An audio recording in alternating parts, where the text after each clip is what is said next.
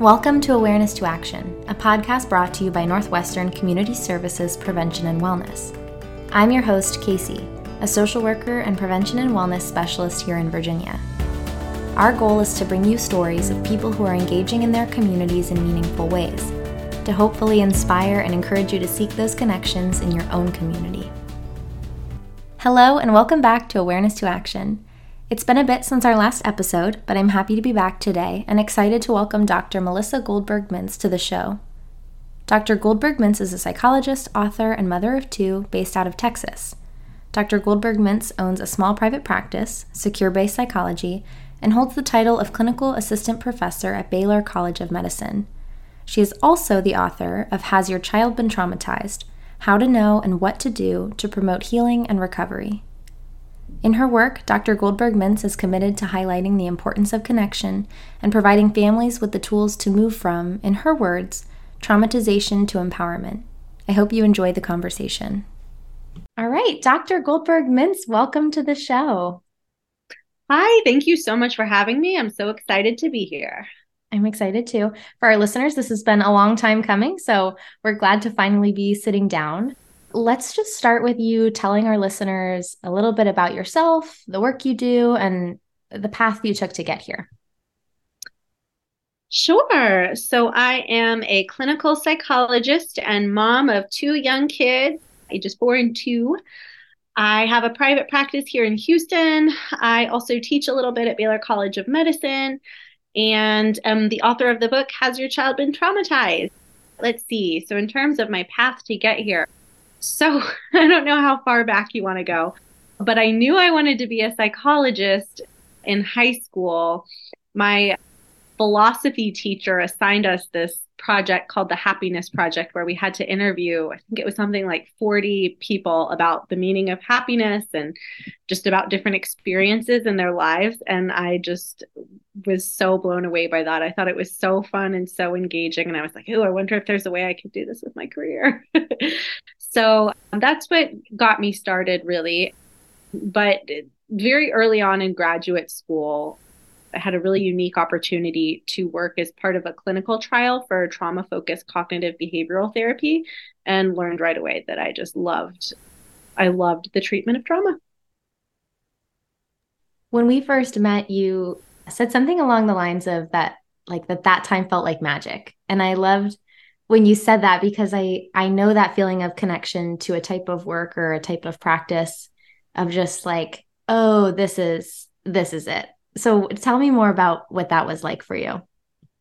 Yeah, absolutely. So, I was green. I was so green and young, and I just didn't have a ton of experience. And getting these cases with these adverse events, and what we know about adverse events is that most kids before they hit 18 will experience at least one adverse event, but some of the stuff I was seeing was not sort of like in the norm, and was just a little overwhelmed, to be frank.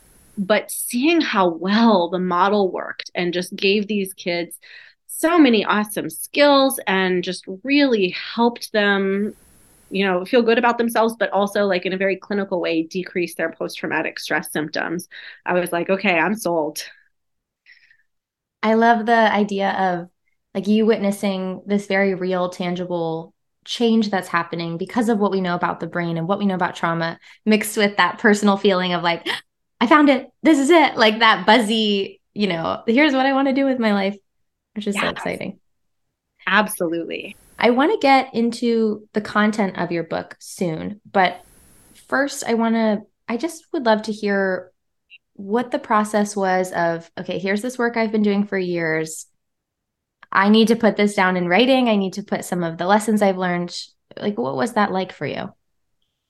Sure. So honestly, it started because I was looking for a resource for parents of kids that I was working with. And there are so many amazing books out there about how to raise resilient children. But I was looking for, okay, like, what if it's already too late? What if the child has already been exposed to something and they're not feeling particularly resilient? What do you do after your child has been exposed to adversity and you don't even know if they've been traumatized? And I couldn't find much out there. So that was sort of what got me going on, like, okay, maybe I write this book. Yeah. Seeing the need for it and saying, I'm going to try and step into that arena. That might Exactly. be what I meant to do. Yeah. That's really cool. What you just said strikes me as really important because such a specific tool. Your book is not it's not really a bird's eye view. It's really like, hey, let's dive into some examples of this. Let's dive into what it looks like in the day to day, now and in the future. I mean, your book spans time for the children it's talking about. And I think that's important. And then the real work of the book is this concept of traumatization to empowerment. Mhm. It's what you said of the gap of having books of like, what about when it's too late, to almost say it's not too late, but what about when something's happened that needs to be addressed? So that's a long way of asking why you chose that wording that is in here a couple of times of traumatization to empowerment. Yeah, absolutely. Well, okay. And so first there's like a common myth out there, or a very like popular quote, and I talk about this in the book a little bit, this idea of like what doesn't kill you makes you stronger. And I actually don't love that idea at all because gosh, I just think that sets up these expectations for something horrible happens and then you're going to be even stronger for it. I don't think that is like sort of the natural way that things happen. And at the same time, for kids who experience something that was really difficult or scary or terrifying for them, if they can learn to turn to their parents in those times of turbulence, it will really enhance the parent child relationship, build self esteem. So it has the potential to leave entire families feeling empowered. And that's, again, really the heart of this book is that connection. Like, what a connection to even one parent, guardian, important adult figure can be for a child.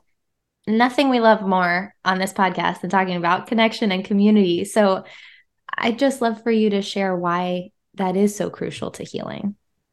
Connection. Yes, absolutely. You know, like so I have a mentor actually, John Allen, who wrote the foreword of my book, and I met him during my postdoctoral fellowship at the Menninger Clinic, and we would co-facilitate this group together. And he would start every single group with the exact same quote, and that was, the single best way we know how to deal with emotional pain is through connecting to people that we feel securely attached to. And throughout my career, like that has just been proven true time and time again. I think, gosh, just there's something about the healing power of connection as human beings. It's the best medicine we've got. And it doesn't take a career in clinical psychology to recognize that, right? Like that proves true in our day to day, I think, no matter what field we're in. Yes, yes, so true. 100%. There's this interesting study done by a neuroscientist, and I am blanking on the name right now, so I'll have to look that up.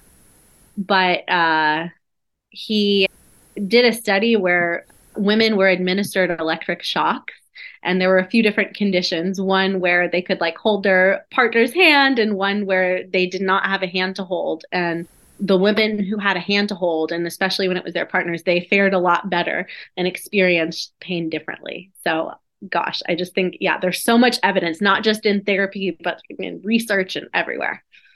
Absolutely.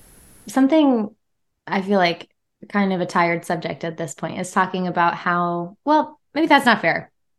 It's tired because we keep needing to talk about it, is how much the pandemic interrupted our ability to connect with others, how much it sort of showed us the need that we have to connect with others and prevented that in a lot of settings. But this book is really about those connections within the home. And for many people, that wasn't interrupted. We were spending more time than ever with the Right. people in our home. So I would just love to hear your thoughts kind of on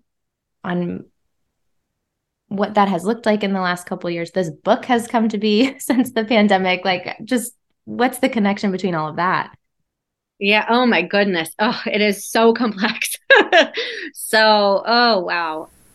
it just really runs the gamut. So there were kids who were traumatized in the pandemic because of things they witnessed at home. So what we know is that, with all the increased stress, there were increased rates of domestic violence and substance abuse and things like that. So that certainly drove up trauma. But then also there were families, particularly when we're thinking about like financial privilege and things like that. I've had some patients come in and tell me like, oh my goodness, the pandemic was the best time in my life. Like I just got to spend so much quality time with my kids that I never would have had the chance to otherwise. And it was just lovely. So gosh, yeah, I think for some families, it was just incredibly challenging and drove up stress, and that drove apart connections. And for others, just due to privilege or financial resources or what have you, they were able to take advantage of it in a different way. And so, we saw some good things and we saw some challenging things. Yeah, things we'll probably be working through for a long time to come. Mm-hmm. So I am not a parent and I don't interact with youth in my own work, but what you wrote about, much of it feels applicable to me beyond the parent-child relationship.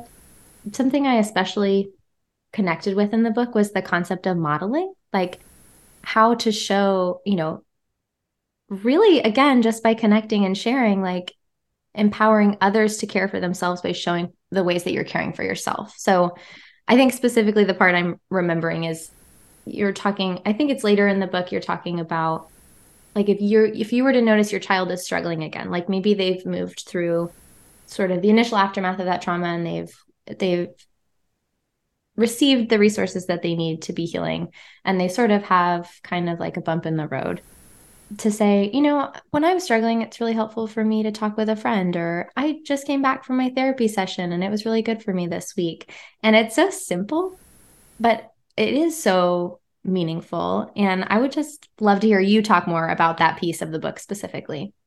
Oh, absolutely. I mean, so I think in that particular example you brought up, it's modeling, but it's also normalizing. So normalizing going to therapy is a big one, but also normalizing like, yeah, when I have a hard day, I talk to a friend and it feels better. Like this is not something that, we need to keep inside. Like it's very normal to want to share with people and then to feel some relief after we do so. And it is hard to be alone. Like, these feelings are hard enough on their own, but to deal with them like without that kind of support, oh my goodness. But you are a parent and You've been doing this work for a long time, pre holding that identity. And I would just love to hear your reflection on how those identities in your work and your personal life have intersected and how they've impacted one another. Oh my goodness. Yeah. So, okay, I have a funny story that I'd like to share sort of on that note. So I think of myself as like a very sensitive parent, like try to be very attuned to my kids' needs. And I think sometimes overly so. So I think I take it in the other direction. And I wrote an article for Newsweek about this, but there's one day, this is actually during the pandemic, that my daughter was like crawling under a glass table or something to get a toy. And I was about to call out like, careful, baby. Like, I didn't want her to bump her head. But then I heard her talking to herself, careful, baby, careful, baby. And she was not even 2 years old at this point. And she really internalized my words to her. So she like grew as she was growing up. She was just this like very sweet, also very cautious kiddo who wasn't going to do anything that could get herself hurt. So I saw it like on the playground, she didn't want to like race down these like steep slides with her friends because she was careful. And where did she get that from? Her wonderful psychologist mother who totally like missed like, okay, wait, this message is going to get internalized and she's going to feel like she has to be careful all the time. And so, yeah, so I think that, like my clinical experience has definitely afforded me a lot of wisdom, but oh my goodness, I miss the mark sometimes. Yeah. And I would guess that your clinical work impacts your parenting, but in the same way, your parenting must now have changed, the work that you're doing, the perspective you hold when you're talking to parents to really be able to connect with their care for their child. They always say that you can't understand that until you become a parent yourself.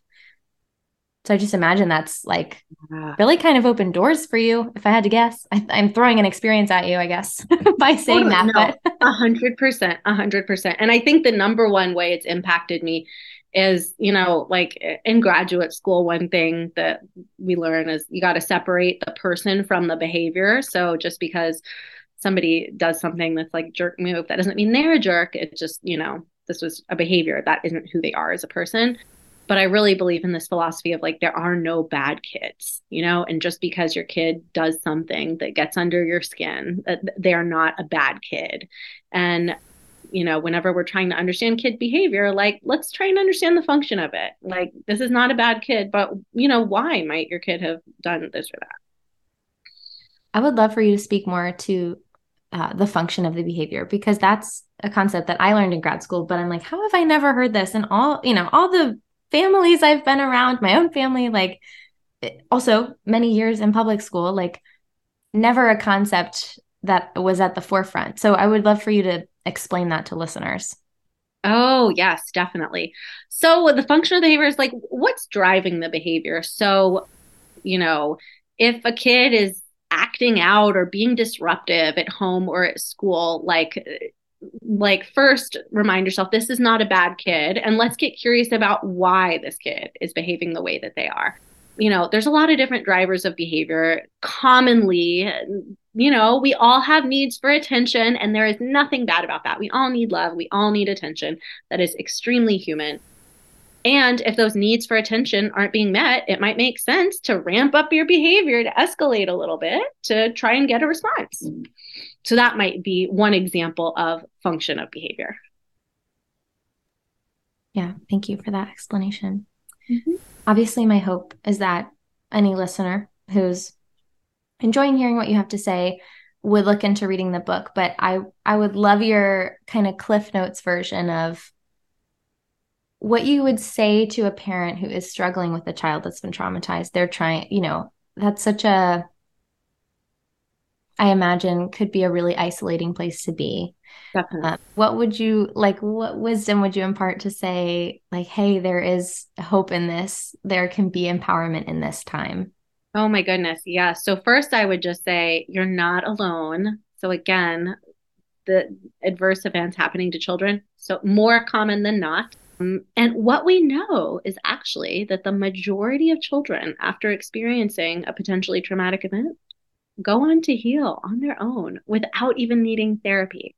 So I know it feels really scary. And what we know is that by and large, especially if a kiddo's got like one parent that they feel securely attached to, and when I say parent, I mean caregiver of any kind. It doesn't need to be mom or dad. But if a kid's got that, then there's good reason to feel hopeful. Now, that doesn't mean that some kids don't need therapy, and therapy can be an extremely helpful tool, especially if you've got a kiddo who's got symptoms that, it's been over a month and they don't seem to be fading at all. Then, okay, let's consider adding therapy to the mix. But by and large, kids do get better.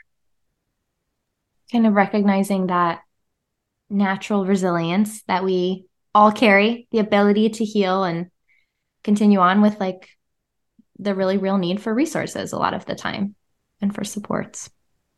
Absolutely. So there's a wealth of resources that you have listed in your book. I mean, just in the explanations that you give, and then at the end of the book, an actual resource guide. I'm wondering if there are any specific ones that you'd love to highlight for folks who are listening and are interested in learning more. Oh, definitely. So I'll tell you the ones I use myself with my kids. So at the back of the book, let me just open it right now. But there's one called Moshi Kids Sleep and Meditation. So I use that with my kids every night. They have these wonderful little sleep stories, and they really help kids wind down. So this is like if you've got a traumatized kid, but also, in the absence of trauma, it can be helpful because winding down for the night, is a struggle for many parents. So I love Moshi Kids.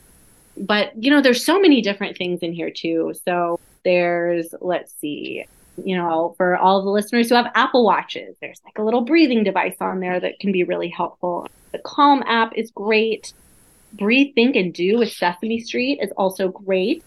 And Well Mental Kids Mindfulness. So those are all some great resources that I would encourage parents to check out. And again, this isn't specific to trauma. I think this is something that every kid could benefit from.